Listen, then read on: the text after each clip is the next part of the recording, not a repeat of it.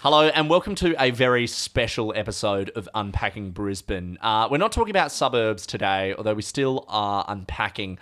We have a great interview for you with Drew Pavlou, a UQ senator, man who's stoked as much controversy as just about anyone in our lives has. Yeah, it's something Joe and I spoke about with the podcast that we wanted to do was not just cover suburbs, but to cover Brisbane events, I suppose, stories of Brisbane, and whether that's past or present. And this is the story of Drew Pavlou that's currently unfolding not just in Brisbane or at the University of Queensland, but it's in worldwide news. It's being covered by not only all major Australian media organisations, but the Washington Post, the New York Times. So it's a big international deal that really starts at its core at the University of Queensland and has its roots in student politics. And I mean, Joe and I'm a graduate, Joe's a current student at UQ. It's a very interesting student politics scene, and I guess the way that Drew has flipped that on its head to the point where it's driven him to international fame and has now put him on the brink of expulsion. It's a pretty interesting Brisbane story. And the episode sort of assumes, and the interview assumes that you probably know, but for the people who are coming to this completely fresh, we've known Drew for a few years. For a long time, he was a Facebook shit poster and a bloke with some really interesting opinions who got his voice out there. But last year, he had a rally. He had a protest with the... in solidarity with the protests in Hong Kong, and there was some violence at that protest, and Drew's profile exploded. He became a UQ senator, but didn't stop his sort of chaotic ways, for lack of a better word.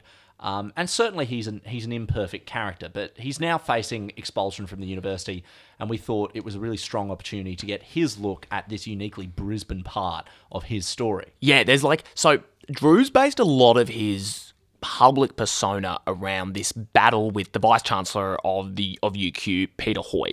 Now, Peter Hoy is a guy who Joe and I have an opinion on, not an overly favourable one, but he's really gone against this guy as basically being a puppet of the Chinese government as a way of securing funding for the university, and as such did not come out to defend Drew and sort of openly left Drew out to dry when he was assaulted on campus during these protests last year. So it's a really interesting story about the corporatization of uni. It's an interesting story about social media and young people and the way that it affects them, I suppose. Something we should say as well, Drew... He shoots from the hip, as he says himself in the interview. He's an abrasive character and is open about it. Yeah, he's a provocateur. We cover a lot of stuff in this interview. Throughout, he does name a few people by name. He gives some opinions about people involved in student politics. He gives a lot of opinions later on when we start tying the grounds for his expulsion to the alleged kind of suppression of freedom of speech on campus regarding the China issue by the uni. But he's not speaking for Unpacking Brisbane a lot of the time. A lot of these allegations are just that. They are allegations against people. If this raises any stress for anyone named or anyone who listens, feel free to get in contact with us for some sort of right of reply. And look, this episode won't be for everyone, and we think it's important to warn people from the outset. It has some pretty frank discussions of mental health issues and suicide. We think it's an important conversation, but everyone should be aware of that from the outset. It is a long-form interview. There's no Wikipedia wig out. There's no does Drew Pavlou fuck. But if you're interested in his story, as we were, you are going to be interested in this episode, we hope. Yeah, and if any of that mental health or suicide discussion is of particular concern to you, just please listen carefully. We'll be back later this week with our usual programming of a suburb. As we said, this is we really do get into the weeds of student politics, of universities' relation to money and corporations. And of global politics. Global politics, yeah. It's a really meaty interview, but yeah, not going to be for everyone. So if this isn't your cup of tea, this isn't what every episode's going to be like going forward. We will have more interviews with more a diverse range of people, but for our first one, please enjoy our discussion with UQ Senator and a man who has been... Agent provocateur and man on the edge of expulsion from the University of Queensland, Drew Pavlou.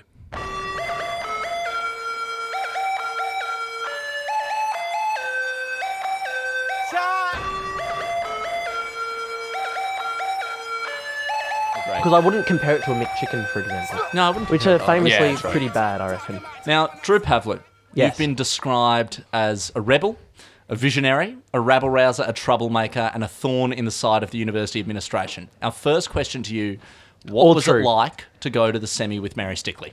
Oh, yes, Your very greatest achievement. very important question. For a long time, I genuinely believed like that was the peak of my life. Yep, fair enough. I never thought I never thought I'd go past that, to be honest. I don't think the Washington Post reported on that. They should have. They should have, though. No, it's weird. In the litany of journalism that's been written about you, they Yeah. haven't found the column inches for how good year 11 was to Drew Yeah, Pavlik. honestly, grade 11, good times. Like Yeah. I was going to gym a lot. Oh, yeah. Oh, yeah. I was quite healthy. I was really into Aesop skincare. Oh, yeah. Oh, yeah. I was Were you into, I mean, I know that university politics is such a different level, but were you into, like, school politics? And, like, oh no, Did I you wasn't. do a outspoken? school captain campaign? No, I didn't. mate. Although when I was younger, like grade 9, Yeah. I had like a campaign for student council where I ran basically the exact same thing I ran for UQ and won. what about Chinese What? slaughtering Yeah. Muslims? No, no. Yeah. Well, what year 9's be like, yeah, the Wiggers are really a plight that I get around. No, That and tuck shop. it wasn't on policy. It was just it was just exploiting like Were you attacking I guess teachers? there's- Like, were you in the way? There's I probably guess a lack of chaos in the life of a year 9. Like, I feel like if anyone came up and said something interesting or Speak against for the yourself, grain, mate. I was- that's actually true. Yeah, Yeah. you showed No, up on actually, dates okay. smelling like milk. I'd say no. It wasn't necessarily a chaotic campaign. So in that sense, it was my later campaigns were different. But I guess my grade 9 student council campaign. Traditionally, the student council was just always for the dweebs, you know. Yeah, yeah, and Yeah, just the I nerds. don't know. If I think anything's changed, both mate. Joe and I were on it. Yeah, so, Henry and I, as good little debating geeks. Oh, loved that's it. good. That's good. And like, this was in my like sort of Eshe stage, Oh, yeah, cool. where like I was I friends with. remember, Drew, I was like really scared of you when I was at Why? school. Really? Because a bunch of your mates from Villa threatened to bash the heads in of me and a mate of mine. And I remember a message that I got. Just between me and you, like, keep this part of the podcast, but like, who was it? I think it was. Fuck, he's so not scary. Yeah, no, he sent me a message. Actually, keep that in the podcast. I distinctly Yeah. remember it. He sent me a message saying, picture 10 cunts jumping on your head, smashing your glasses slowly. And I was like, oh, jeez, this is pretty intense. So, yeah, I remember you being at least you rolled with a scary crew. No, or how I felt actually, at the time. I did roll with a scary crew, to be honest. Well, I guess that's a good segue in many ways into, I guess, current rebellion in a way. True. The bad boy. The main, and we'll go through your story a little bit. Yes, but, of course. And from everything from the UQ Senate to talking a little bit about how you got yourself into this. Maybe we should start from the beginning, like just childhood. Well, Although, Drew, much like many a good motion picture, we'd like to start at the end. Oh, yeah, well, yes, we'd like to start yes. with the current. So Like Danny Boyle. most people would Yes. have heard your name, at least most recently, I suppose, in the context of the battle you're in with UQ administration at the moment. Yes. So you've been threatened with expulsion Yes. from the University of Queensland. Yes. So I've got I brought the 186-page dossier. Yeah. Here. So explain, just give us a bit of context. So you obviously you sit on one of 2 student seats on the UQ Senate, which is a 22-person kind of body that includes the Vice Chancellor, who will Yeah. very much come to soon. And it's quite a serious body, isn't it? Like, Yes. it has quite a large salary that you've donated to charity. It's, created by Yeah. statute. There's a literal UQ Senate Act that the Yeah. Queensland Parliament passed. and Yeah. everything. So I That is suppose- true. So I suppose, and so you sit on that, you're doing your work, and you get told by the university you're going to sit before a disciplinary hearing, and you receive this document. So tell us a little bit about what led to that. It was surprising to me, honestly. So a lot of people were like, "Oh, Drew's been like sort of like seeking it out." Like Drew's He's been a bad boy. Yeah, true. Well, a lot of people have been like, Drew was expecting one of these expulsion documents. But I honestly wasn't, because like, I like sort of, like during my first Senate meeting, I'm not sure how much I can go into this because it is confidential, but basically there was a long discussion about my post and whether I would continue to sit on the Senate With you in the room. for a portion of it. Gee, that would have been a bit awkward.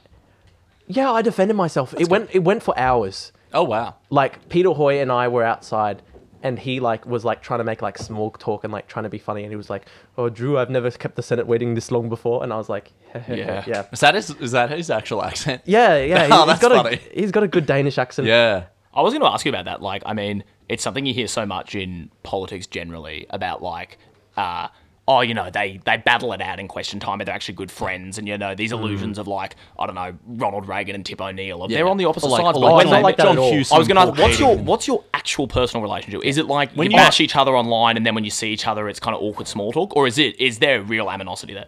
There's a real animosity, and it's that's cool. mostly like from Peter himself, which Yeah. is like really interesting. Pete Hoy. Yeah. Like this is a grown man. Like I'm pretty sure he's like more than 60 years old. Yeah. I'm pretty sure, right? Yeah. Well, I was going to say there's something so distinctly tragic about him getting so worked up about a person a third of his age. Like, it's about Yeah. us getting worked up about a 7 or 8-year-old. Like, it's that equivalent. Yes. He's a millionaire, and Yeah. this is how he chooses to spend his time. It's very funny. It's very interesting. Like I've been told like by like pretty good sources, like people really high up in the university administration, they were like, "Oh yeah, there was a time where like I came into the office and Peter was just like refreshing that like petition you made to sack him." Like, Oh, you're kidding.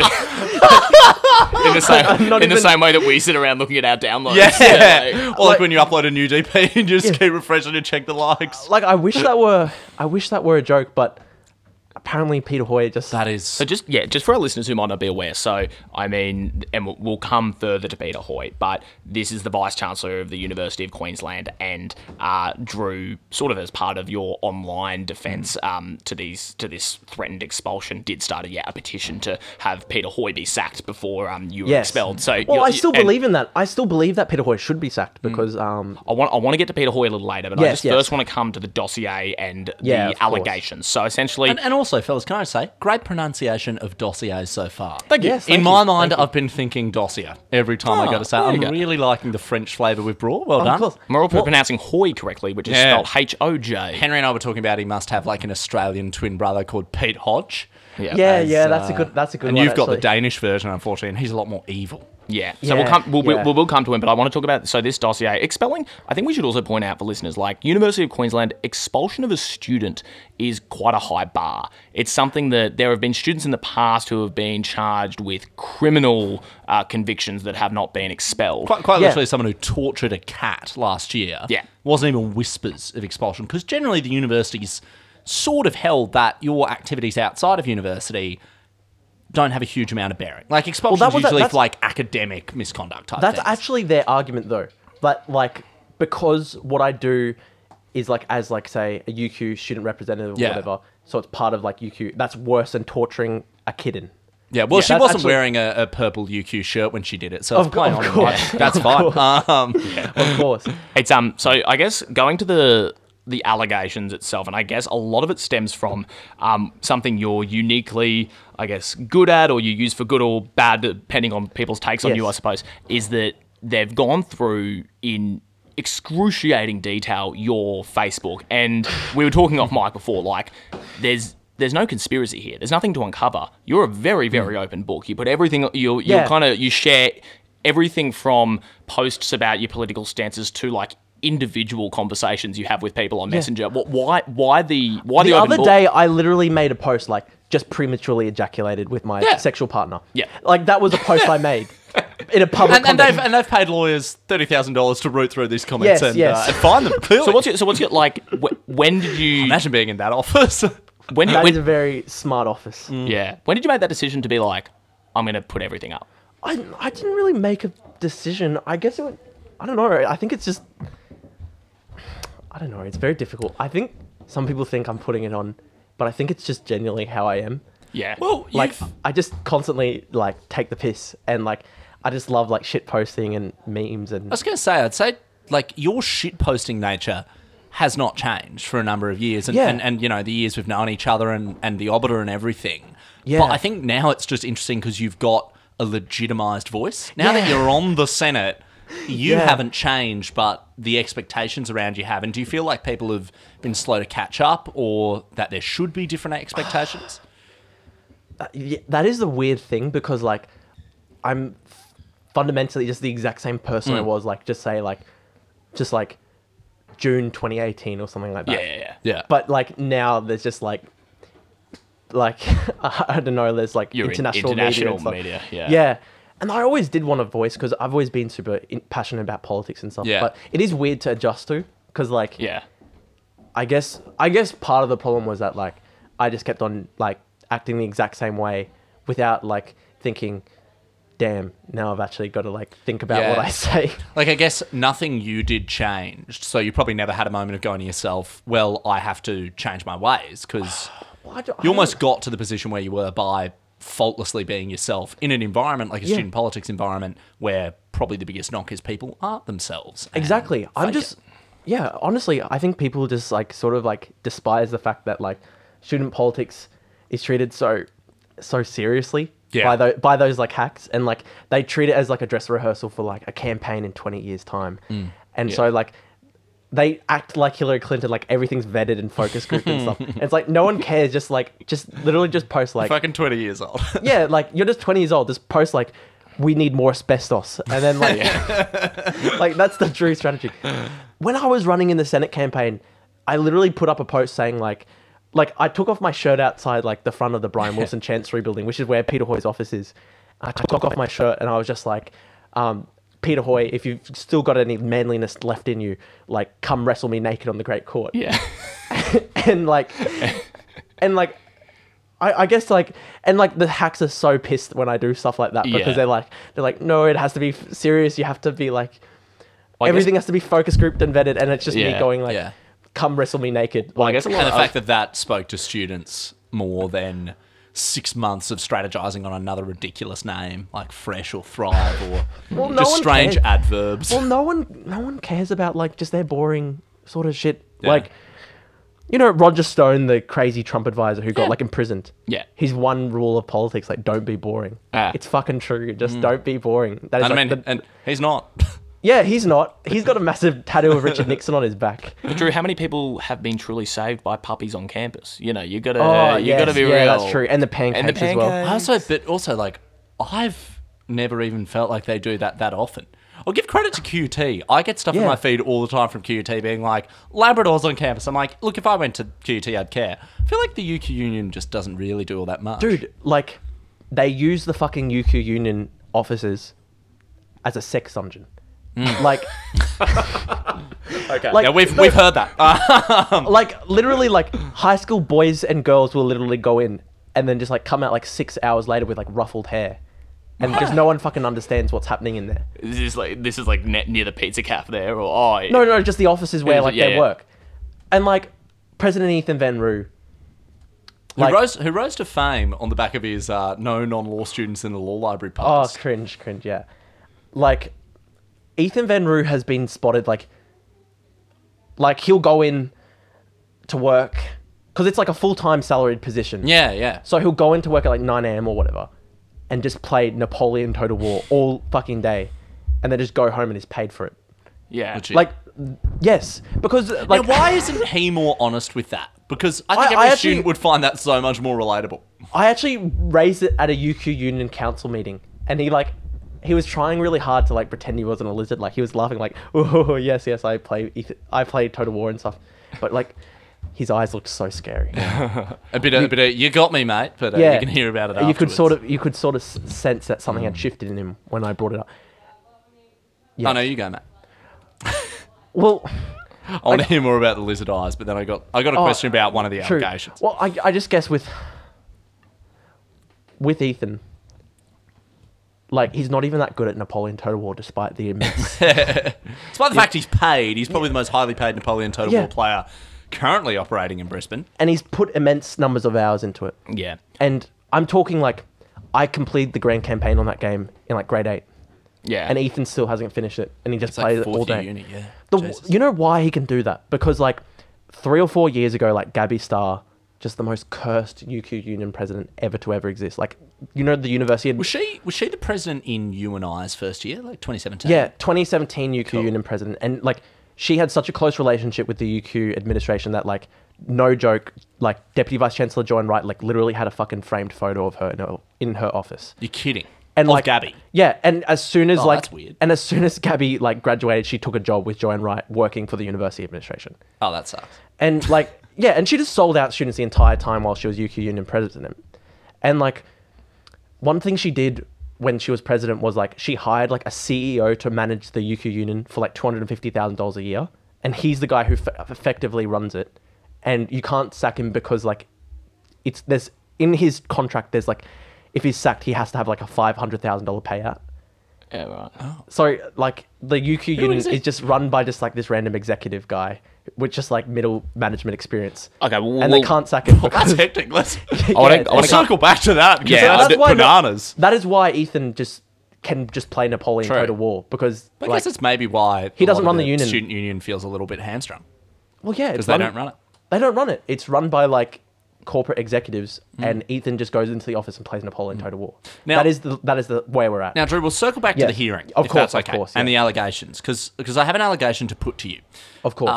Because obviously, Henry, you'd agree that the majority of the allegations, at least as it appears to us, as we understand, is Facebook jokes or just comments Yeah, I that's mean, been taken as drawing the university into disrepute in some respect. sure.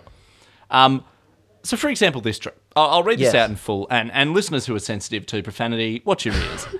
So, Drew, you did post this on your Yes. Facebook, right? You posted, I hate stupid BAFE cunts who went to a GPS school who were basically shocked by the prospect that politics could exist outside the narrow band of thought that is what Dad plus his other rich mates think about the economy. This is why we'll be discontinuing the BAFE program on the Senate.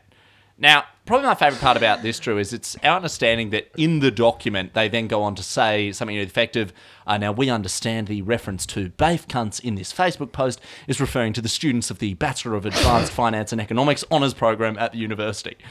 Why do you think they don't understand humour? Because it's fundamentally like an exercise in trying to just like bash me over the head. So they decided like 6 months ago, we fucking hate Drew because he caused us so much grief. So they would just like go through every single thing on his Facebook and anything that could, within the very broad terms of the student charter, be used against him. Use that to fucking get him. A good example of that Yeah. is a later allegation, and one you've spoken about pretty Yeah. widely on your socials, that speaks to that kind of padding out their own case, I Yeah. suppose, with things that might not be totally relevant to what they actually want to say to you. So the arts shop on campus. So Iconic. for example, this, and you being quoted in the media saying this, you used a pen in a shop at campus and you didn't pay for the pen, you put it back on the shelf. And then you said, I think they've put the dumb, small stuff there alongside it to give cover to the fact that it's really a politically motivated sort of thing. Now, we'll get to your politics and the Yeah. clash between you and the uni a little later, but you do that kind of stuff in there. What was your first reaction reading that? And did you even like remember this pen incident? How are they across this? They've made so much hay out of the pen incident. Surely it's just like $2, right? Yeah, it was a $2.50 like a pen off a shelf, $2.50 pen. And what were you using it for? I was writing it on like a sign. I think this was when I was doing the SpongeBob SquarePants like dumb protesting, where like I went to the UK Liberal Club and I held up a sign saying like Krusty Krab's unfair. Yeah, right. So just like the dumbest shit So ever. big political moves, obviously, making Yeah. waves. And I just did that because I was pissed off at the UQ LMP club and I just wanted to like fuck with them. Yeah, right. So I held a real protest, but the content of the protest was just like a shit post. Yeah. So it's like the blending of irony and seriousness. I mean, we could. That So sorry to cut you off, but like, Yes. we could go through all day and like go through your Facebook yes, and yes. see like status after status of things where, and yeah, I think people will have, who don't know you will have heard in this interview, like you're not afraid to dish shit out essentially and like name people and stuff like that. And it was very Yeah. much your style, as it was before you were Yeah. elected to the Yeah. UQ Senate and threatened with expulsion. But like, Yeah, threatening to oil wrestle Peter Hoyer was probably how you first Of course. made a name. so I think like there is Yes. some, despite the fact that, you know, it's funny that they quote your BAFE stuff in there. It's funny that they're trying to use a pen Yeah. as a way to expel someone, but there's actually some pretty scary shit in there. One of the allegations, and that has been floating around a bit, is to do with a kind of clapback you did at the university. I'll might read it in full. So Yeah, you've read it in said, full.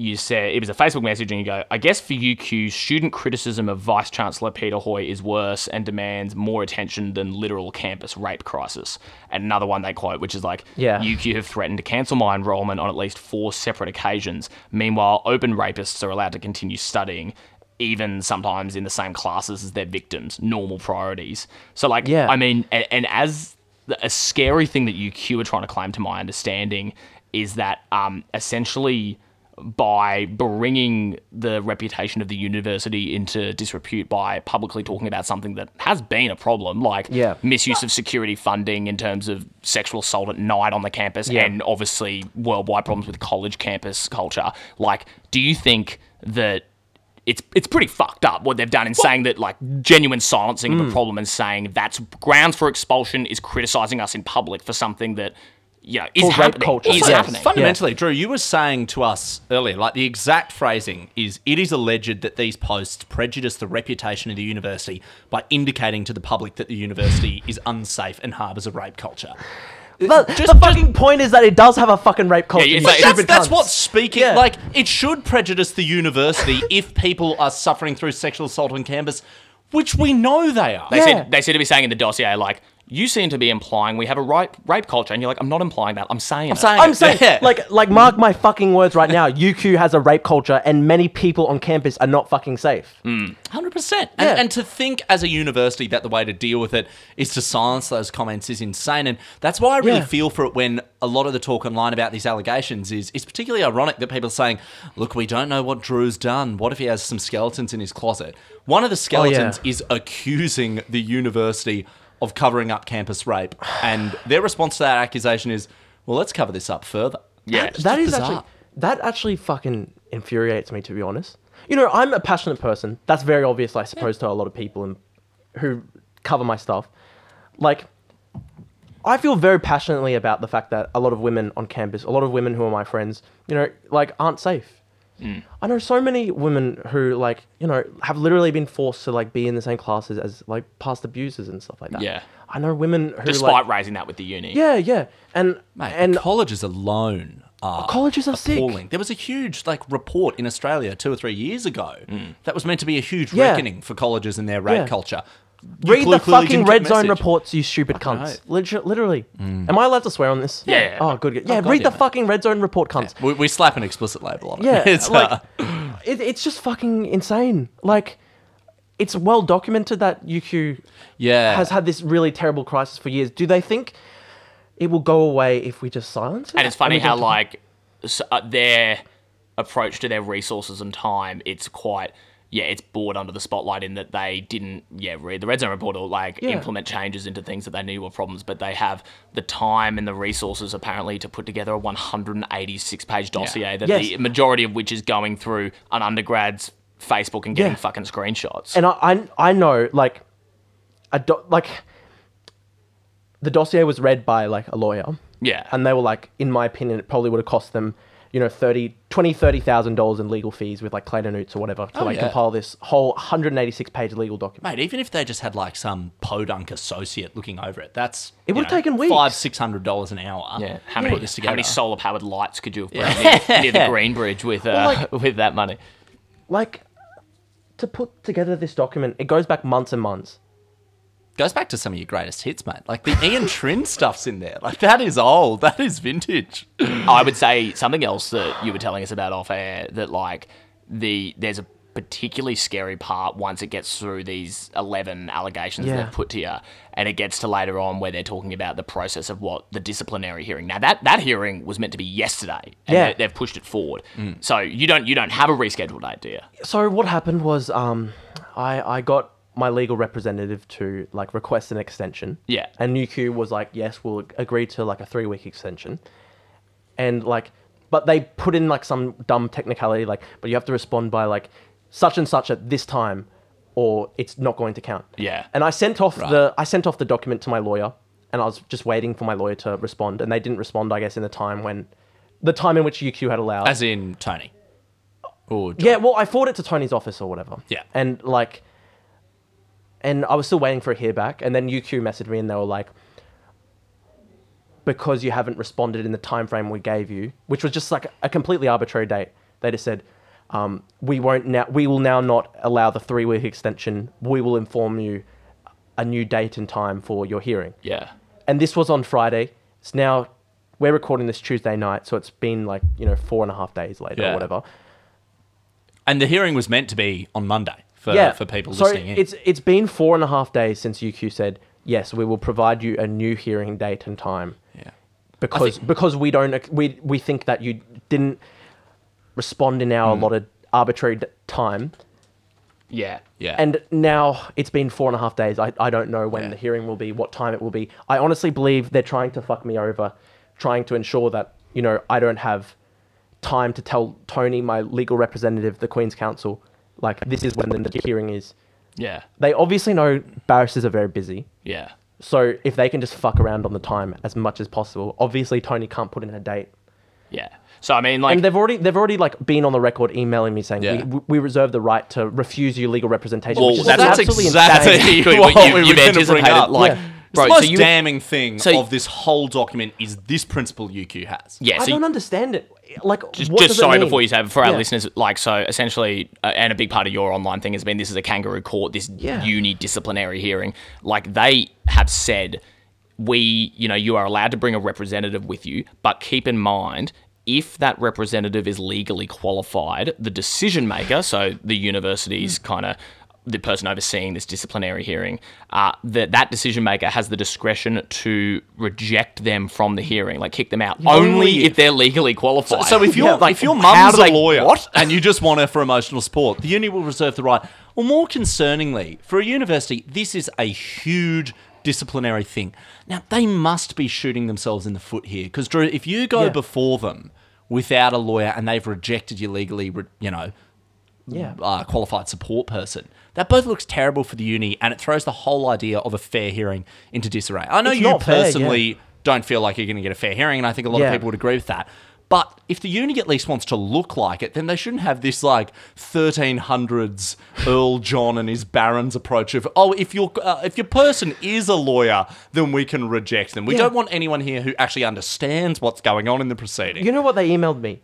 They emailed me saying if you want your legal representative to be present, you have to email us a full thing outlining their legal qualifications and their legal experience. Oh, so QNC, pretty. The Queen and her council. So I guess how does that work? So maybe they would let me have a solicitor. But maybe if it's a Queen's Counsel, it'll be a bit harder to fuck Drew in the ass. Yeah. So we can't allow him. Yeah. They get worried if the lawyer's too good. Yeah, They're they get worried if they've got a post-nominal name. But we're joking around, but truly that is a fucked thing that they've put in this document that if we fear that someone is legally qualified who might be able to point out how much of an obvious farce and politically motivated expulsion this is, then we have the right to kick them out. It's literally being, it's like if the Broncos were if Jonathan Thurston's playing for Cowboys, he's not allowed to now. He's too good. Anyone who threatens us it's not a perfect analogy, but it gives off to me the same vibe as the court from The Dark Knight Rises, where they're like death or exile, and he's like death. All right, death by exile. Making Hoy Bane. I don't know who's Killian No, but I'm Murphy. Bane. You're Bane. He's Bane. He's Bane. I just think it's got that same level of jurisprudential quality to it. The idea that they can reject legal representation at a hearing that for most young people, university is the most important thing in their life, and their degree is one of the most important things they'll do. To take that away from someone should be an incredibly high bar, and the You know what university happens if I am expelled? Yeah. So Yeah, I was going to talk Yeah. about that. What's the procedure? so this is the procedure. I've spent probably about $25,000 to $30,000 on my degree so far. You graduate at the end of this year, otherwise, or next year? I will graduate at the end of my Bachelor of Arts this year. Yes. But I'll be going into honours next year. Okay, cool. So I'll still be at UQ next year. But Yeah. I've spent 25 to 30 grand on this degree because I had the brief foray into law, Yeah. Yeah. And The dipping the toe in the Yeah, water the and dip- going, I fucking hate this. yeah. And so I've been here for 4 years now. $25,000 to $30,000 has been spent. Yeah, you're just cast out in your ass. There's I don't think you can get credit for anything you've done. Huge. And $30,000 just gone. There's they've literally got there's a section in the student charter where it comes to expulsion. You can't have any. There's no process for refunding you any of the money you spent at UQ. And you're pretty on the record saying you don't think they would have prepared this document if they weren't ready to pull the trigger. course you not. reckon they've pretty much made up their mind. Of course, like this document would have been months in the making. It's 186 pages. They would have spent tens of thousands of dollars preparing it. Yeah. Like what is the purpose of sending me this unless you want to expel me? 100%. I mean, like, Yeah. this isn't what you do to scare off a student, but what the document has brought about, Drew, and something we wanted to bring Yeah. up, is an outpouring of support. Obviously, we've talked Yeah. about Tony. We've talked about the petition with over 20,000 signatures. 24,000? Yeah, 24,000 now. That's just for the record. I find it hilarious that the little "oh no, ProctorU shouldn't be in exams" petition got like 3,000 likes, and the union were doing backflips. And you look at Drew's petition with 24K, and I'm like, that's where the bar's at, Well, guys. this is what happened. Like the UQ Union, they couldn't back me because Ethan's faction is going to be facing me in October if I stay as a student, Yeah. and they don't want to lose to me, so they want me to be expelled. Because you're going to run for union president. Yeah, I've already said, like, I'm running for UQ Union president. It's been an open secret for like 3-4 months now, but I posted it the other day. Yeah. And like, Ethan and co literally just want me to be expelled so that they don't have to run against me because I beat them. Do you reckon you'd win? Of course, I think I wouldn't go in if I didn't believe we could Why? win. Why do you reckon you'll win? Because I think like we have a better way of connecting with students. Yeah. And like for example, like the Senate campaign, like I won 2,000 votes. I did that with it was just me and my 17-year-old mate at the time, Dilby. Yeah. Just our Dylan keyboard. only 17. Yeah. Well, Dylan's 18 now, Okay. but he was 17 when he was helping me as a campaign. Seriously? Heck. And everyone just like all my mates just like were like they saw that I was versing Georgia and Gabby and they're like, oh yeah, I don't want to like sort of mess up like our relations with Georgia and Gabby. So they just- Georgia being the sitting union president. Yeah. So someone with a fair bit of sway and experience. Well, I was- Yeah, someone who you'd probably expect to win. Well, I was going against the sitting UQ Union president and the preceding sitting UQ Union president. So you were a long shot. Yeah. So Gabby, basically the past 3 student union presidents were running against me. So like Gabby Starr, the 2017 UQ Yeah. Union president, she was running like literally as a person against me. The 2018 UQ Union president, No, that was Jeremy, Was he running? no, but he was managing his girlfriend Georgia's campaign. Ah. And then That's cute. I like yeah, that. and then Georgia, the sitting UQ Union president, was sitting against me, and then the previous Senator Zach Thomas was also managing like Georgia's campaign. So basically, like the entire student the politics machine was against you. The entire student politics machine against me. Like Georgia had hundreds of dollars in ad money that she could use, and she could draw. Hundreds? Yeah, she like from the Labor Party, Hectic. and they had 30, 40 campaigners from like Young Labor on campus and stuff. And they had like pizza parties where like they got everyone to like message all their mates and get them to vote for Georgia and stuff. It was just me and Dilby, and Dilby's like 17, and it was just us shit posting. We got 2,000 votes. I spent nothing. I had no campaign behind me. No party backed me. We got 2,000 votes and like won in a landslide. Do you know how much the ticket that won the UQ Union presidency, like for this year, it was in October, the elections. Like Ethan's ticket, they spent probably about $15,000.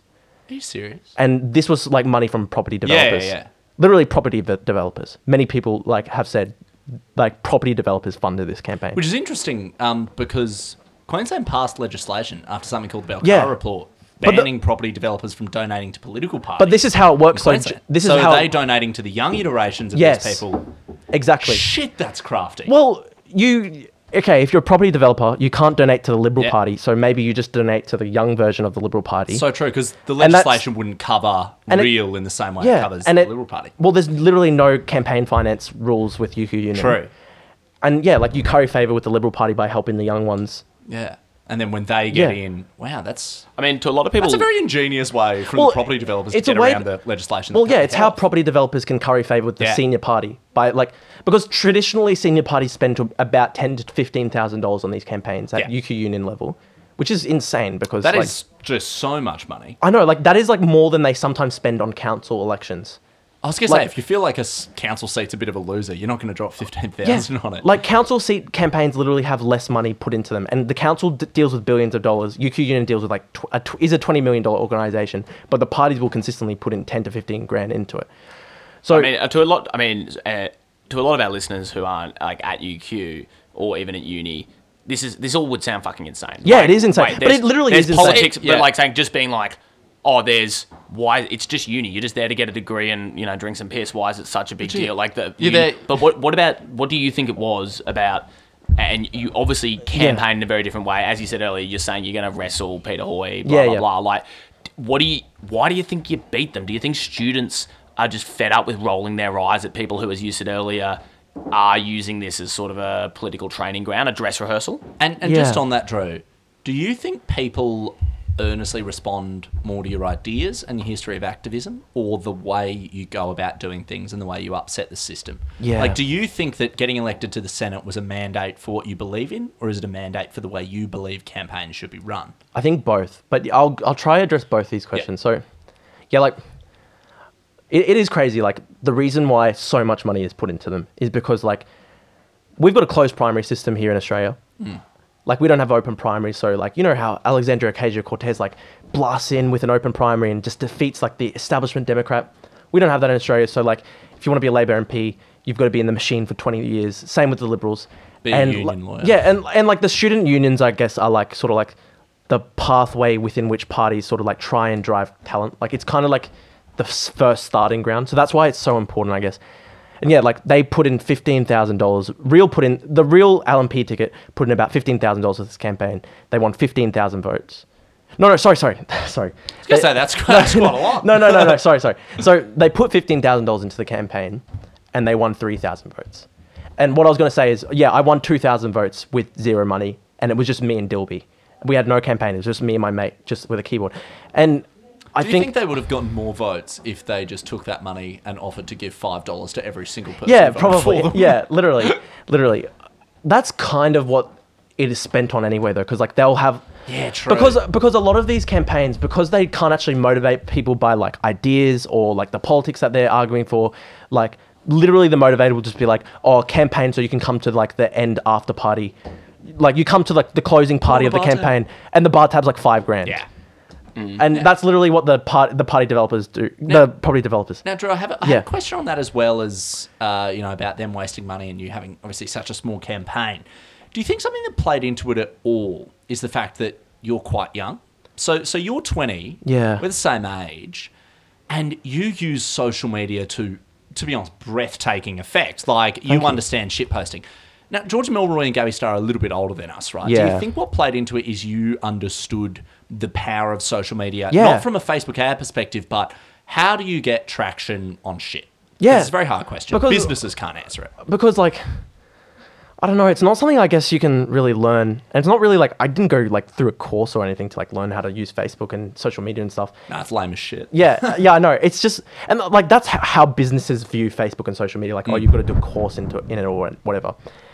Like, it's just, I guess my skill with social media just literally comes from the fact that, like, from, like, grade 7, all I've ever done is just social media, you know? Yeah. And, like, you can say that's like, oh, that's loserish or whatever, but, like, it's kind of, I think, just our age. Oh, literally, it's all I've done, mate. I had Snapchat when I was, like, in year 6. Yeah, like, I think we were probably, like, the first kind of, like, age that went into universities and stuff who have just been raised completely on social media and completely online. Well, I'm almost shocked of, like, how many of, like, Henry and that age, for lack of a better word, like, we all have, like, thousands of Instagram followers because year 5s from our school would follow. Everyone follow each other. Look at someone Henry's age, you look at their 300 followers and going, how much of a goober were you, mate? 24-year-old. Do you think, like, I mean, yeah, you've said it. You not only were you younger, but, like, you've touched on the fact that you're just posting shit about, like, I'm going to get rid of the fucking BAFE program. I'm going to wrestle Peter Hoy. Yeah. Like, whereas there are people who, and, you know, Georgia, for example, and I don't know, I didn't pay as much attention to Gabby, but, you know, she was... Gabby ran a Chinese social media campaign that literally said, Drew's a separatist, vote for me to stop Drew's campaign. I do want to yes. we'll get to China. Get to China. Yeah, But- there's so much to talk about. say? Yeah. We're not dodging China. Yeah. We will get to China, but I guess, like, Georgia, for example, was, Yeah. you know, regardless of where you come down on her, like, a very active UQ Union president. Yeah. So you would say that, like, you were up against the UQU and you won. You beat them. Do you think that, like, that ties into where you currently stand, in that the union have come out and said, we're not going to comment on Drew's case, of even though it course. looks like the uni are trying to silence a Yeah, student? it's part of that. Do you think the union are abandoning you because you basically gave them... Well, you made them look silly. Yeah, you made of course. experience Yeah. and funding look silly in the face of you posting literal fucking memes. Yeah. Like, see, this is the thing. Like, I had a really good working relationship with Georgia, and I still respect her and stuff. But, like, I guess her and some of and the responses of her and some of her friends to us beating them was pretty insane. Like Zach Thomas, literally, like when I saw him on the day, Zach's like, it's kind of like a famous anecdote now in like student politics history, because like when Zach first saw me on the day and saw that I was like, I had won, and me and my mates were like just like singing like Campion, yeah, like Zach just like literally went mental, and he was just like, shut the fuck up, Drew, like and like, because he was so pissed that I had succeeded him, because he had treated it so seriously.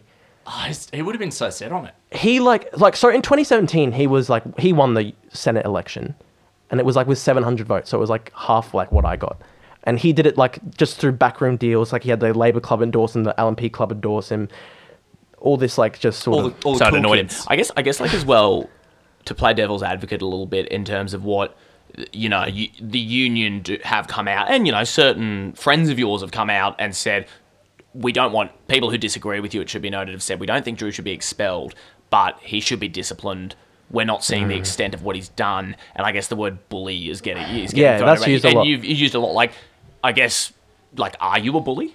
No, I don't believe I'm a bully. Like, in the past, I have lashed out too harshly at people. And that's just partly because, like, you know, I am a human being. I'm not some, like, evil...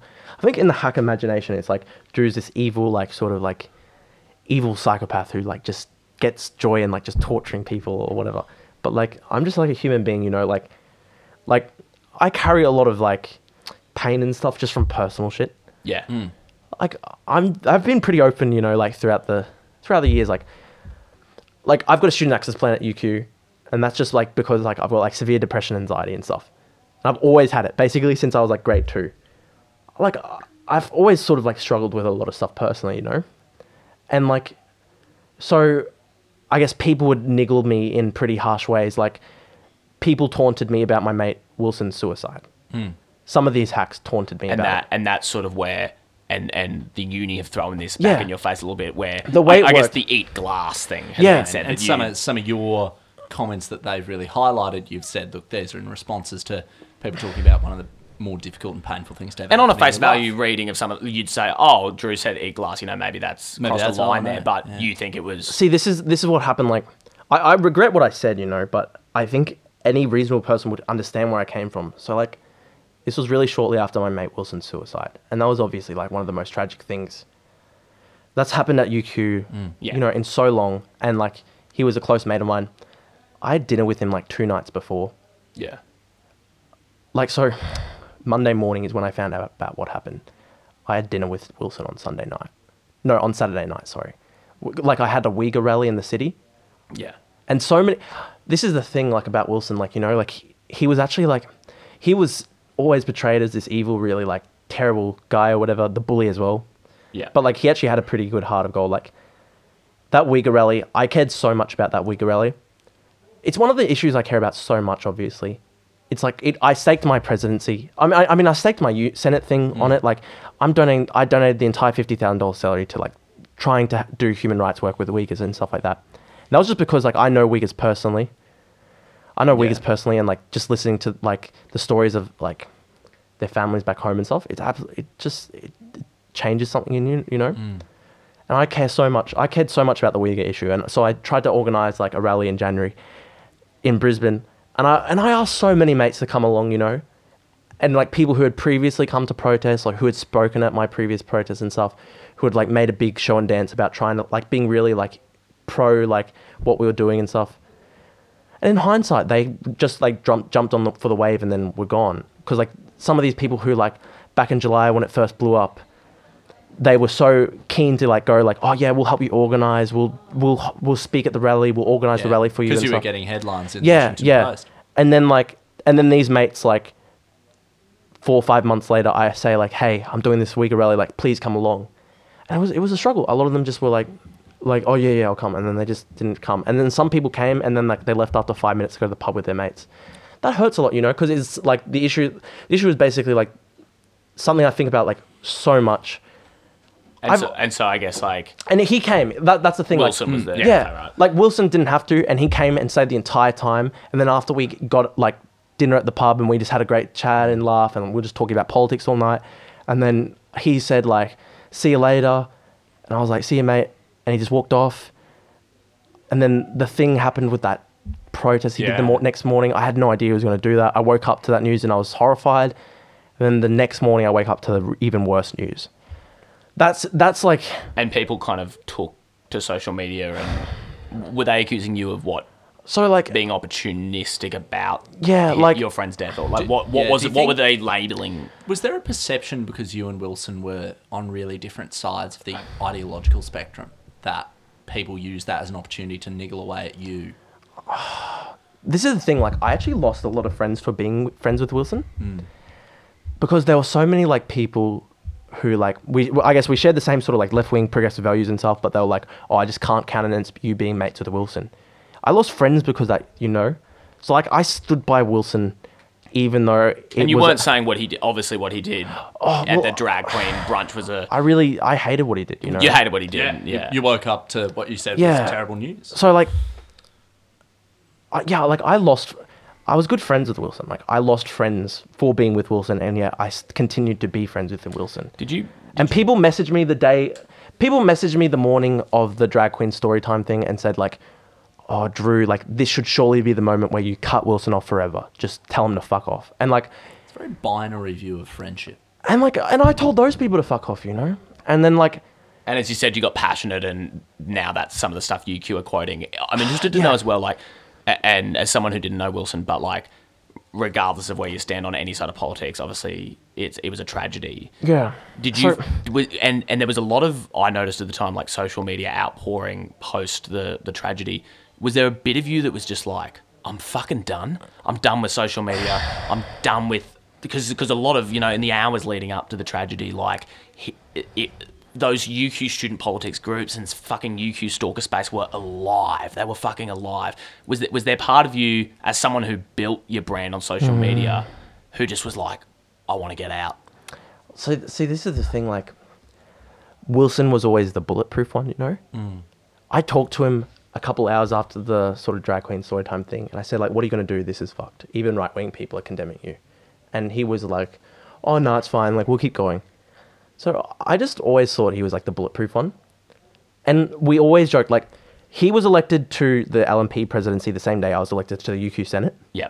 And we actually... Two very chaotic Yeah, candidates. yeah, and people like, and people noted that. People were like, "This is the day it finally changes forever," because it's like, just like it was Will Saeem and Drew together, and like we sort of had this chaotic alliance in a way, even though we disagreed on so much on political stuff. Like we were just mates, and like we just had a laugh, and we also we didn't like the same hacks and stuff like that. Yeah. So, yeah, like, wait, sorry, I lost my train of thought. Just No. it was saying like, Were you, you know, as someone who's obviously yeah, built a lot of your brand Were you on driven social away? media, were Yeah, you, no, you so fed up on I it? remember, yeah, so, yeah, when it happened, it was like, part of me was like, Yeah. this is really fucked because it's like, he was the bulletproof one. And in the months before, we always just joked like, oh, like we're all bulletproof, like, because I had a group chat with Wilson and our mates and stuff, and we'd just joke about like how we're going to destroy the hacks and like we were bulletproof or whatever.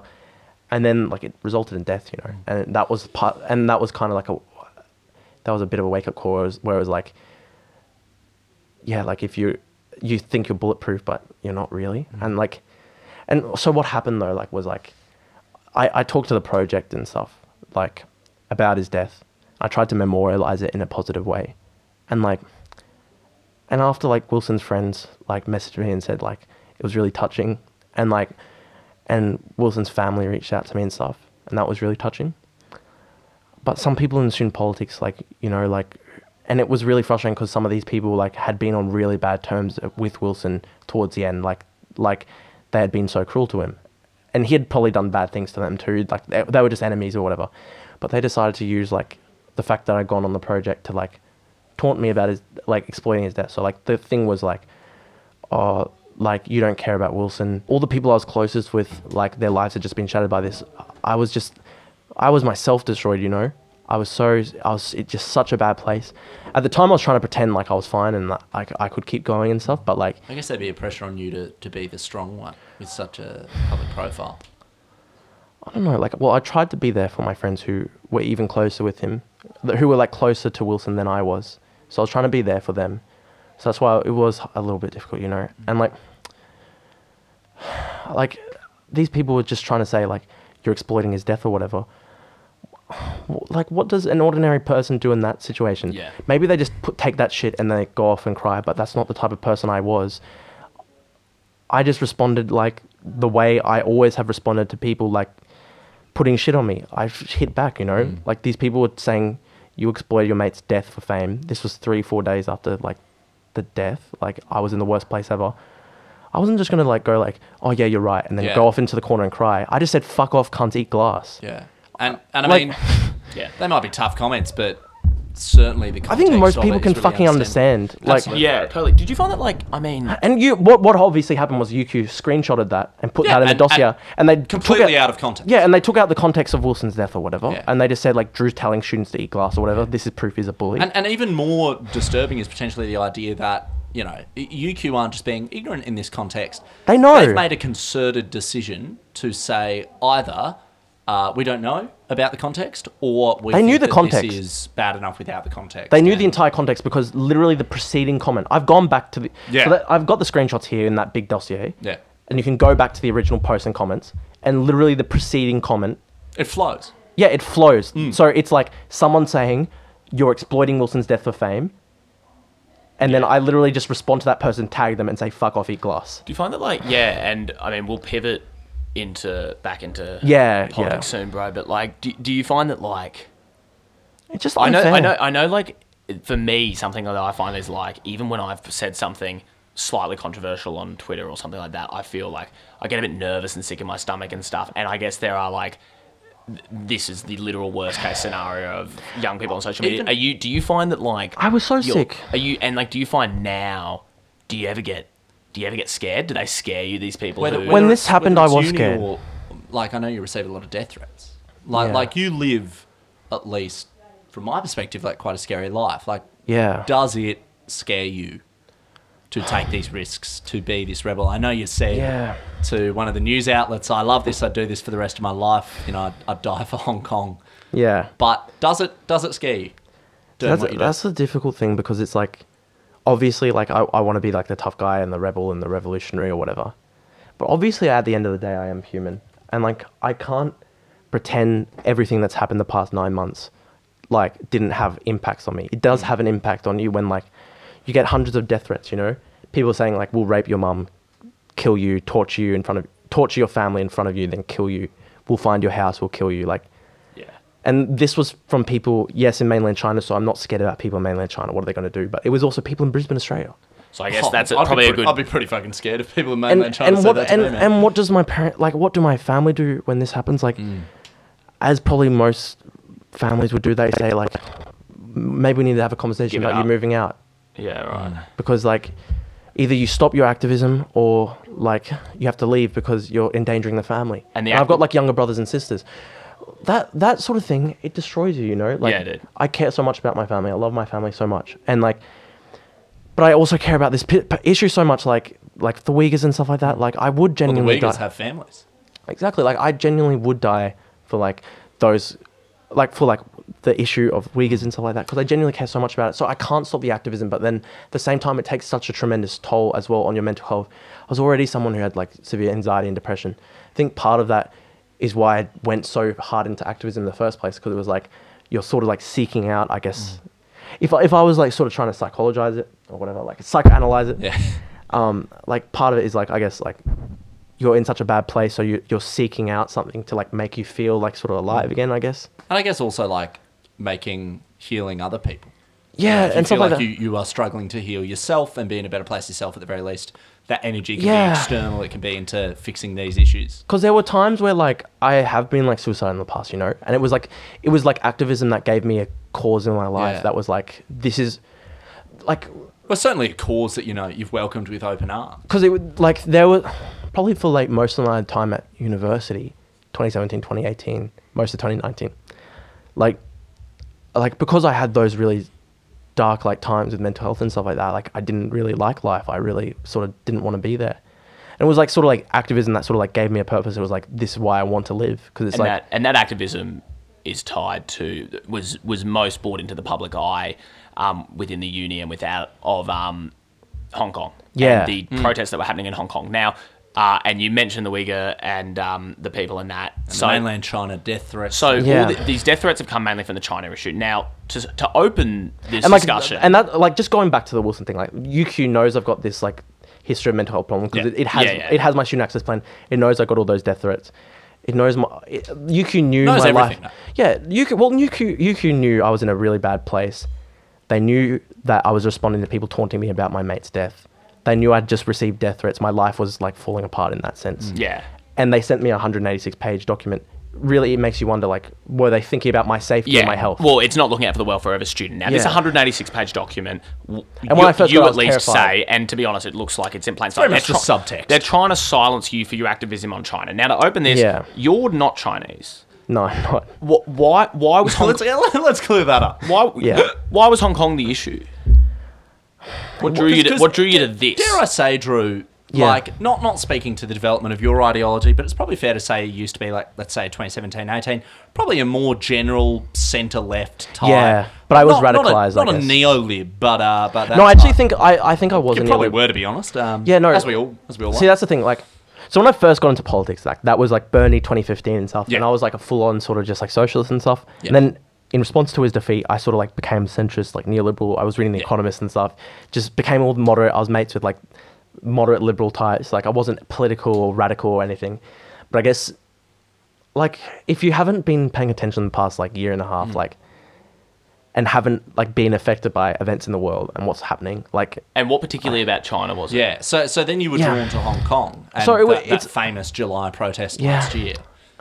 So it was like it wasn't just Hong Kong. It was also like I guess the issue of the Uyghur Muslims. I guess a lot of it comes from first principles for me, like in my history degree and stuff like that.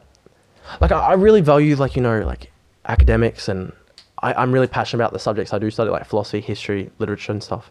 In my history studies, like I guess I've done some pretty like lengthy research like into like the Rwandan genocide and stuff like that, and it was always just like part that always stuck out to me was like the world knowing a genocide was happening, but like consciously choosing to look the other way. And it was like always, I guess, what I always felt when I was doing that research was like, surely when this happens again, because obviously genocide will inevitably rear its ugly head again in history. When this happens again, surely I will not be one of the ones who turn away. Yeah. Like I will try and And you definitely didn't turn away. And I guess Yeah. it You, accumulated in this July protest where you were protesting about the other protests going on in Hong Kong against Yeah. the, So it was a So- it was a co-protest. and then Yeah.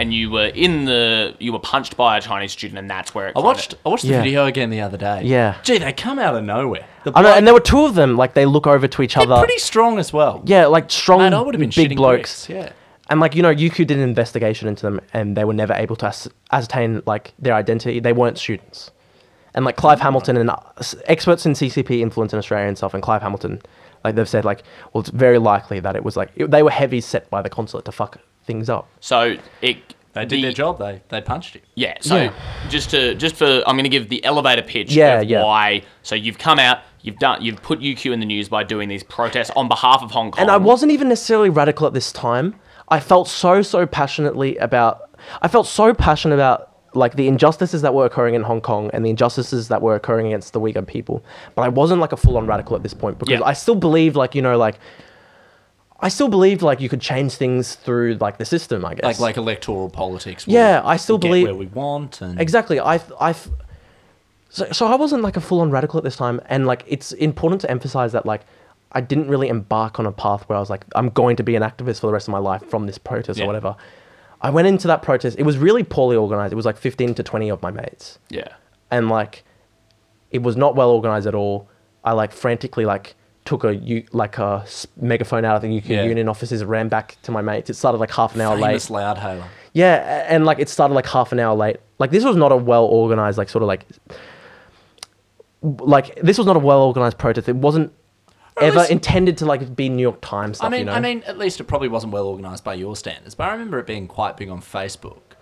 But yeah. Would you say I built it up on Facebook. this experience strengthened your activism with respect to China and Hong Kong? Oh, of course. So Well, that's what I was going to get into. Yeah. Like, it was this experience that radicalized me. yeah, Because in, it was in like- that you now had a personal stake in it to some degree.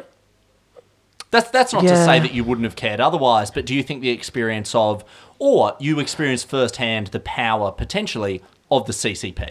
I think that is part of it, because it was like, part of it was like, you know, even as a school kid, I always sort of like just despise like authority, you know, like, you know, I was always one of the kids who would like, you'd go up against one of like those sort of tough ass teachers, and you know, like those ones who'd like try and crack down in the class and like assert authority by like cruelty and stuff. Yeah, I always kiss their ass, mate. Oh, right. Well, I would always be the one Teacher's who, pet. I was always the one who just fucking niggled and niggled and niggled until I was sent to like the detention, and I was suspended multiple times at Villa and stuff like that. Like I was a bit of like a, So you have been a troublemaker. for yeah, some like time. I was a troublemaker, and part of that was just like, I really have always sort of like struggled with my relationship with authority and stuff like that. And yeah, like I'd go up against these like authoritarian teachers, and like, Yeah.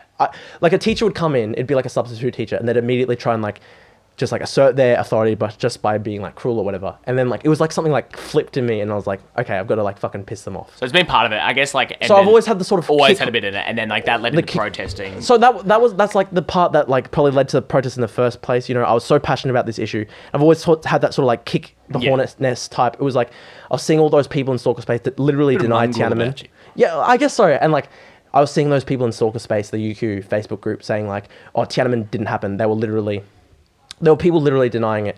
And then I was watching like, I guess like key politicians in Australia say like, "Oh, we can't talk about what's going on in Hong Kong and stuff." Part of me was just like, how the fuck can they expect us to be silent when these injustices are going on? So I wanted to kick the hornet's nest. So it's as much you felt that one of the principal injustices was the fact that no one in Australia was talking about it. It's not just Yeah. the events overseas. And That I was mean, part of it. speaking to that, I mean, you've been a great vocal critic of the Confucius Institute at Yeah. UQ and Peter Hoy's long-held relationship. Well, part of that for me. Is he So an honorary professor? Of something, right? no, so he was like on the board of Hanbam, which was the institute that oversees the That's Confucius right. It was an Institutes worldwide. unpaid advisor. Yes, but Sounds- it was literally the board that oversees Confucius Institutes. Huge. And like, Wow. this is like, and the Confucius Institutes are a state entity, like a Chinese and state entity. these are university institutes Yes, teaching yeah. Chinese language, but and ideology that are Well, like take place on it's not just universities all over yeah. the It's world. they say they're about Chinese culture and Chinese language, but like you know there have been multiple incidents. There was the famous Braga incident in Portugal where like Confucius Institute staff like ripped up, I guess, like sort of like in Confucius Institute staff were like invited to this conference, and a Taiwanese sort of speaker was going to speak at the conference as well, and apparently and like the Confucius Institute staff like ripped up like the Taiwanese papers and like and just cracked down and made sure that they wouldn't speak and stuff. So- like these are not just cultural and language. These are not just cultural and language institutes. Like they propagate the views of the Chinese So government. at the very least, they're a diplomatic arm of the CCP, and They are. And you would say they're they're probably slightly more nefarious than that, or do you Well, think they're- do you think it's just heralding a new form of diplomacy on university campuses? Well, it's just literally a propaganda arm of a state that's committing genocide right now against, say, like the Uyghur Muslims. And so that was it for me. Like, There's the headline. well, yeah, that for me is the outrage, you know. And it started when I was like a critic of when I was like attending like sort of like anti-Ramsey Center protests at UQ and stuff, and I was like, this was when I was like sort of like had a good working relationship with Social Alternative or whatever. And like at one point I asked them like why don't we, I guess, do a protest against Confucius Institute, because like this is that's also like coming into the principle of I guess it's both non-interference. just external influences on the university that should be independent. Both external influences on the university universities that should be independent, and like this is an arm of a government that's committing genocide against Muslims, and like their response to me was like, oh no, but it's going to be used as cover for racist attacks on Chinese students. So just for me, like part of the problem and the frustration was just like it seemed to just be, I guess, like issue no one would touch, despite the fact that like this was a genocide that was going on. So I really wanted to speak out so strongly on it. Like this is an arm of a government that is committing genocide against a Muslim ethnic minority. 1.5 million Uyghur Muslims are in concentration camps. Yeah. in July. Like in July when we do this protest, there are 1.5 million Uyghur Muslims in concentration So to step camps. back, like, I mean, your theory of the case, to tie this back to the dossier and the expulsion, your theory of the case, you've done this protest in July, it's got in the news in terms of anti-China sentiment. Peter Hoy, the Vice-Chancellor of the university, he has history as being on the an unpaid advisor, which is very interesting. Yeah. I wonder what would be given, He I was- wonder what the payment was. Hey, he's just a good bloke, Peter. Does stuff for free. He was awarded in 2015. Oh, that's right. In 2015, Li Wenliang, I think her name was, the Chinese vice premier, she awarded him the Most Outstanding Individual of the Year award for his efforts promoting Confucius Institutes worldwide.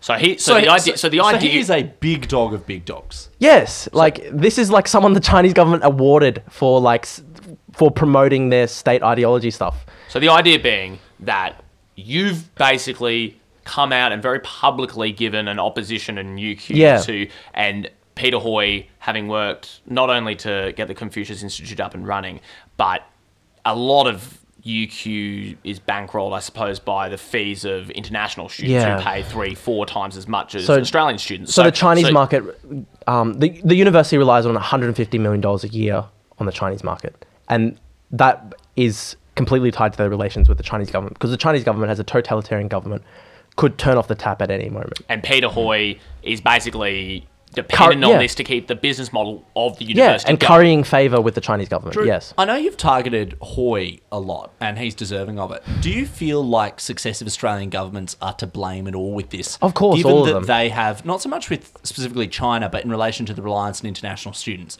Yeah. Funding for universities have declined and declined and declined Yes. for years. So they've been forced to look overseas, forced to look internationally. Yeah. How would you have, necessarily done things differently if you're a uni that has to find this money from somewhere?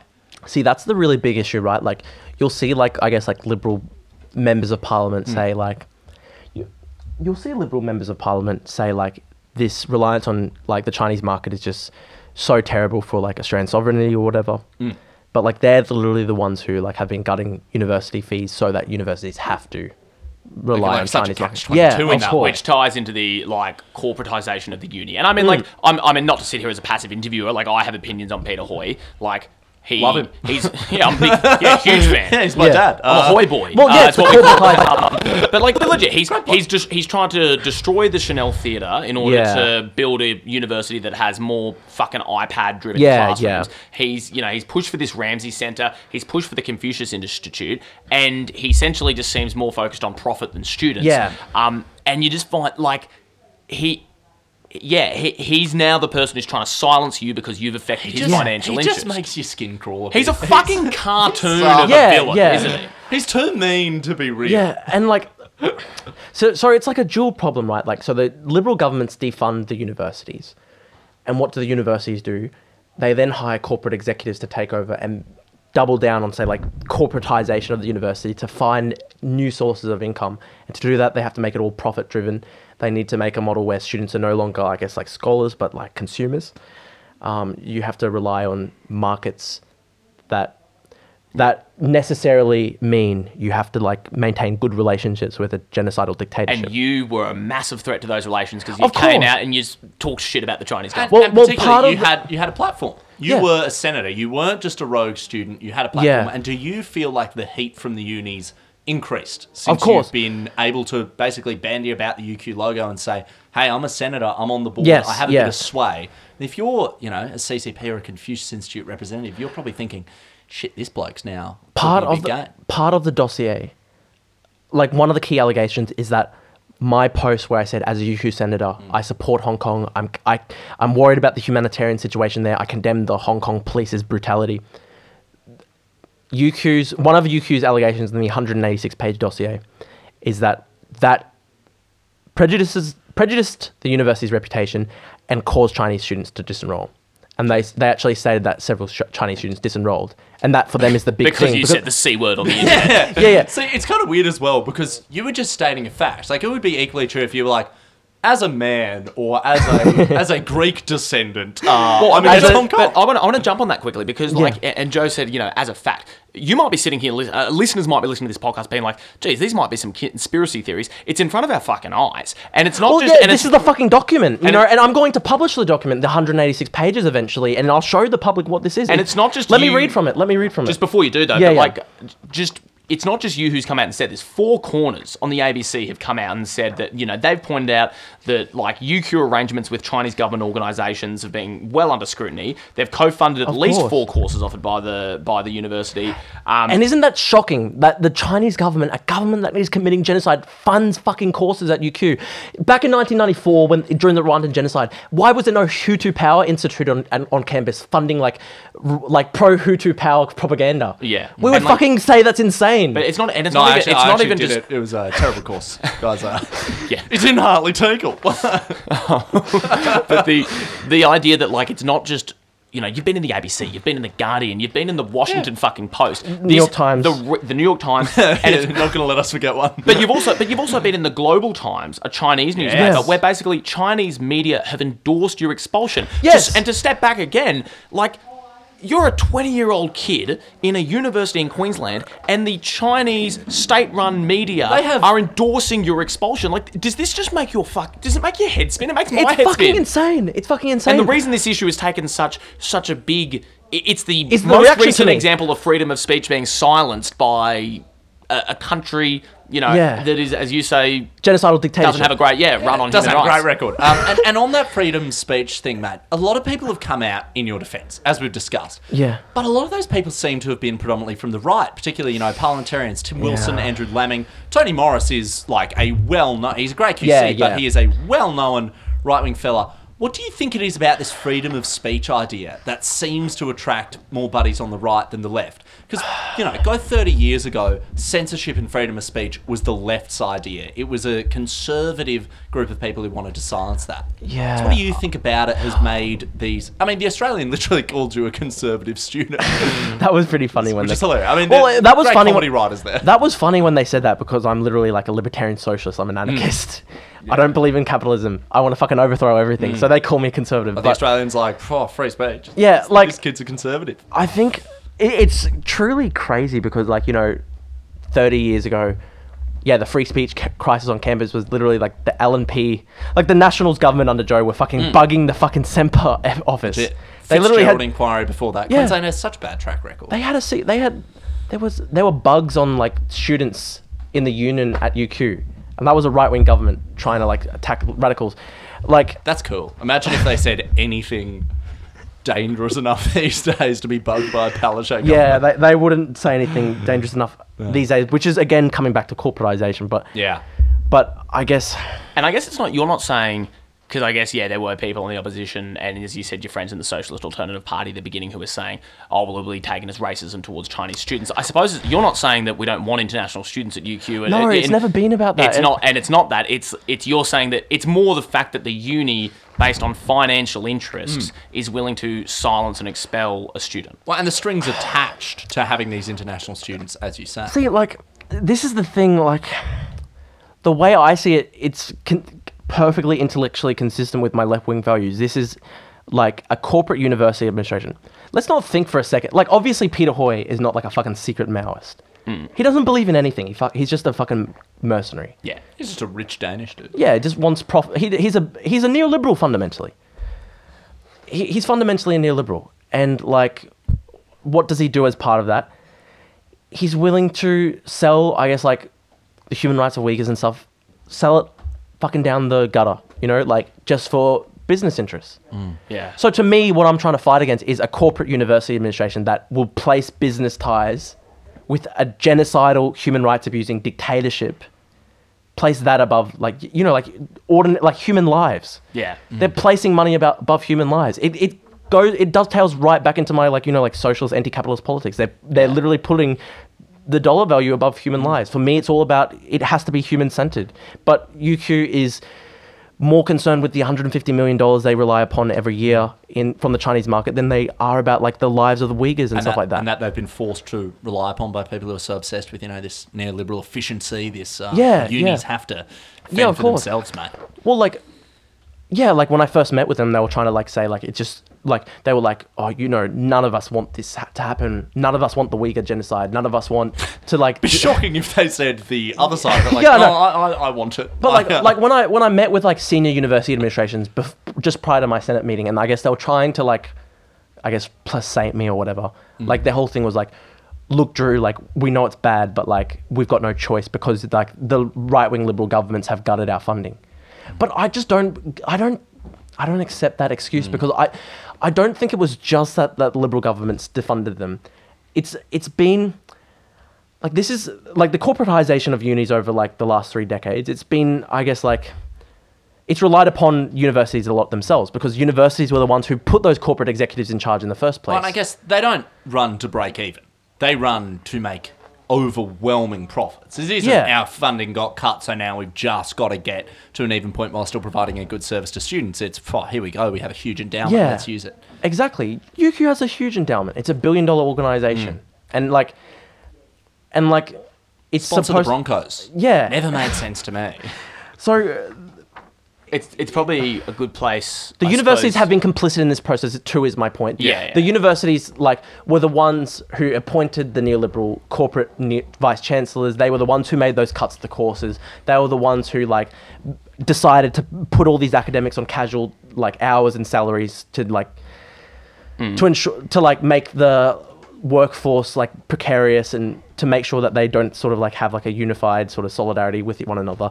Like for 2-3 decades, universities have been directly complicit in the process where universities have been corporatized. So like, you know, when the whole Peter Hoy argument, like, oh, I'm a social democrat from Denmark. I believe in high taxes. I believe in lots of spending by the government on university. Like, I love this impression. he's been on the record saying like, I believe the university's goal is to find out what the corporations of the world want and then to complete that for them. Like that's his conception of the university. That's not my conception of the university because my conception of the university is like reflected in the gutting of an arts degree and Yeah, the my- fact that law's now basically taught to directly be a practitioner. yeah, like this is the funny thing I guess about like my politics. Like, yes, I'm like sort of like a left-wing radical and stuff, but like I guess the model I sort of like look to when it comes to education is sort of like, you know, like the Oxbridge model, and in many ways that's a cursed sort of like very elitist cursed model. But I mean what I mean when I say like that is the idea of a university is more like the conception like I guess Oxbridge colleges have of the university isn't like let's find out what the companies of the world. God, no. Yeah, like for example, look at Oxford. They've got a law degree. They refuse to call it an LLB. They call it jurisprudence, like the philosophy of law. And then their master's is a Bachelor of Civil Law. Yeah, because they are so adamant. Like we are not like this we are not an institution focused on like producing like sort of like we're not focused on producing Effectively tradesmen in a way, but in a law context. Because Well, yeah. the UQ approach is, hey, what do the big corporate firms want? All right, we're going to send it right up that alley. not even just law though. It's the entire Oxbridge model. It's all about like I guess So- like they still have the classics there. Yeah, you know, and and but like at the end of the day, and- you're saying that in this context for you, that UQ's corporatization has led to students like you who speak out against it being silenced or being attempted to be silenced. Well, yes, because like you know, there's been a really long history of this. Like I said, when this first happened in July, I wasn't the radical I am now. Like I still thought we can meet with Peter Hoy, we can talk with him. I was a different person then. Yeah. My politics were different. I was far more moderate. I literally thought we can sit down with Peter Hoy and discuss this. Yeah. I guess like But look it probably leads to it just in like wrapping up. Yeah. Something that has come through in a lot of this is Joe and I spoke a little bit Yeah. about it. I guess is perfect the enemy of the good. So you in all these issues, and we've covered heaps today that you've spoken about, and you're brash online. Like we're You- mates, but ev- you're no means perfect. Of course not. Like I'm you, not. you've Yeah. said some tough things. Of course done I'm not things that perfect. everyone out there is probably going to disagree with. Yeah. But I guess agree. the idea is like you would come back and I would agree, and that hence why I would sign the petition, the Yeah. example, and kind of support you is that like And have you on the show. 250 hampers for students who needed it Mm. because of COVID. Genuinely saying you were going to give your entire salary, which is I already do. you've donated your entire salary. I donate to the cause you $10,000 believe in, over which there. I can say, I wouldn't have fucking When done. you posted that Like, screenshot, Henry and I sent it to each other, and I just thought, look, mate, if you put 10 grand in my bank account, I'd be very hard pressed to send it to You know- Amnesty International. You know, when that went into my bank account, it was tough because, like, you know, I'm really lucky that my family's quite well off, you know, like, and I'm not going to Fruit like, shop. yeah, the fruit shop, the conspiracy of the fruit shop. Look, I'm comfortably middle class, so like, I'm not going to starve or anything, but like, you know, like, I could have used that money. Oh, mate. Like, 10 grand setting you up for like- a serious amount of time. Because, like, for example, like, you know, the government gives you 10 therapy sessions for free every year or whatever. I well exceed that, you know? Yeah. And each session's like $200. It fucking destroys my money. Like, I don't have... And my car's beat up. It's got all these fucking massive dents in it. Like, I could have used that money, you know? And I donated it because I'd literally rather die than, like... And so you think, and the fact that for many years the UQ Senate was a prim and proper position, do you think it's worth it, I suppose? Because you mentioned before death threats to your family because of this, international, you know, sometimes condemnation and getting quite scary messages from Well, like a whole newspaper, a whole state media against you. Yeah, like, a nuclear armed dictatorship used its state media to condemn me and call for my expulsion. It's pretty at fucking... the age of 20. Yeah, which is fucking insane. Where are you going to Good be in story. 5 years, mate? Yeah, good story, right? I guess, do you, and well, maybe we'll close here in Yeah. saying, do you think that all of that is worth it? Or do you ever maybe think, should I have played the game? Should I have had a different approach? Should I have been a bit more Machiavellian, like maybe some other student politicians yeah. are? If we or do you think you just wouldn't have got enough done? If we took you back to July 2019... Oh, what I would wouldn't you have change a done single differently? thing. This is the thing, like, I acknowledge I fucked up so much since July. I've done so much stupid shit. I fucked up when I lashed out at those people. I fucked up when I picked the wrong fights, when I sometimes went too far, you know? And there were times where I was too mean to other students and stuff. I regret it. I wish it wasn't me. And that's why I'm in therapy trying to fix myself, you know? I'm not a perfect person. I know I've got, like, the huge ego online. It's sort of just played up because, like, the reality of me is, like, I'm a normal human being like most other people, I guess. And, like... Except for that third arm you've got growing on that. That's and so, like, you know, like, for me, I'm trying my best to, like, live a life that's about other people, you know? Because, like I was trying to get at earlier in the interview, like, during times where I was suicidal, went in really dark places with mental health and stuff, I didn't want to be here. And it's like, and I tried to think what would be the only purpose for living. And, like, I decided, like, the only purpose for me living is to try and live my entire life trying to fight for, like, you know, human dignity, human rights. Like, I sort of felt like it's okay if I sacrifice a lot of my personal happiness for that, because that's the only thing that would ultimately give it worth and value. Because, you know, like that's a thing. A lot of people have been like, oh, Drew does this for, like, Drew's this Machiavellian operator. He does all this for attention, stuff like that. Like, or he just does this to get ahead. But the thing is, like, if I wanted to get ahead, you wouldn't do it the way I did it, you know? Yeah. Like, as if you would have done it. Like, you look at all the people who, like, are the genuinely, like, Machiavellian operators, like, you know, the shoe pole hacks and stuff like that. And they would never be caught dead saying a single controversial thing online, you know, because they don't want to ever, like, have that used against them later on, because they're already planning their 50-year beautiful, perfect careers. To me, it's not, like... That's why I guess my style is very, like, sort of like shoot from the hip, because it's like, for me, I'm fine with fucking myself up a little bit, because I believe, like, the ultimate goal I'm trying to fight my best for, you know, is, like, human rights, human dignity. And, like, you know, I donated that. I donated $10,000 the other day, and I'm going to donate the entire $50,000 salary. And that's money I could have used, but I would rather die than use it for myself, because, you know, like, look into my weaker mate's eyes, and, like, he was crying and he was talking about, like, his mum, you know, in the concentration camps, and, like that changes something, you know, in you, you know, it changed something in me. Like, that's what I was talking about. Like, I've radicalized, you know, because, like, it changes something in you when you hear those types of stories. So I couldn't live a life, like, that wasn't focused on this now. I think it's the only thing that really gives me value, and that's why, like, I'm willing to countenance, like, a lot of personal damage and, like, fucking up my life a lot. And I have fucked up my life a lot. I've lost so many friends. I've lost so many people I cared about and I loved. You know, I wish I had them back, you know? But I fucked it up because I did stupid shit. And, like, that's just part of it. I sort of, like... People can go, oh, Drew's doing this for fame. He's doing it for himself. But, like, you know... There are much easier ways to get fame than, like, fucking... Who would choose this? Yeah, exactly. Like, it's not... What I'm trying really hard to do is, like, make it all centered on other people.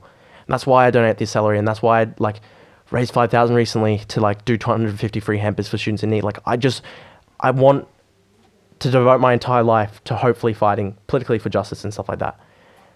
And like I'm not going to stop. You know, like I don't see the end as the UQ Senate or whatever. Like I want to commit my entire life to it. You've built an incredible platform. You've brought a lot of attention to it, and I guess Drew, thanks for coming on, and good luck with the disciplinary hearing whenever it is. Thank you very much. The subsequent appeals, and I think There might have to be a follow-up episode once we find out some of the I'm consequences. sure. Yes. I'd love to be on again because it's a great show. And In our really high-tech studio, obviously, Yeah, for a bloke who's it- been interviewed by a lot of media outlets, my garage is a great option. honestly, it's my favorite interview I've done so far because it's my mates Henry and Joe, and that's all you need, mate. Well, mate, I think a lot of people have obviously got you back out there, at least 24,000. And so, mate, thanks for making the time, and good luck.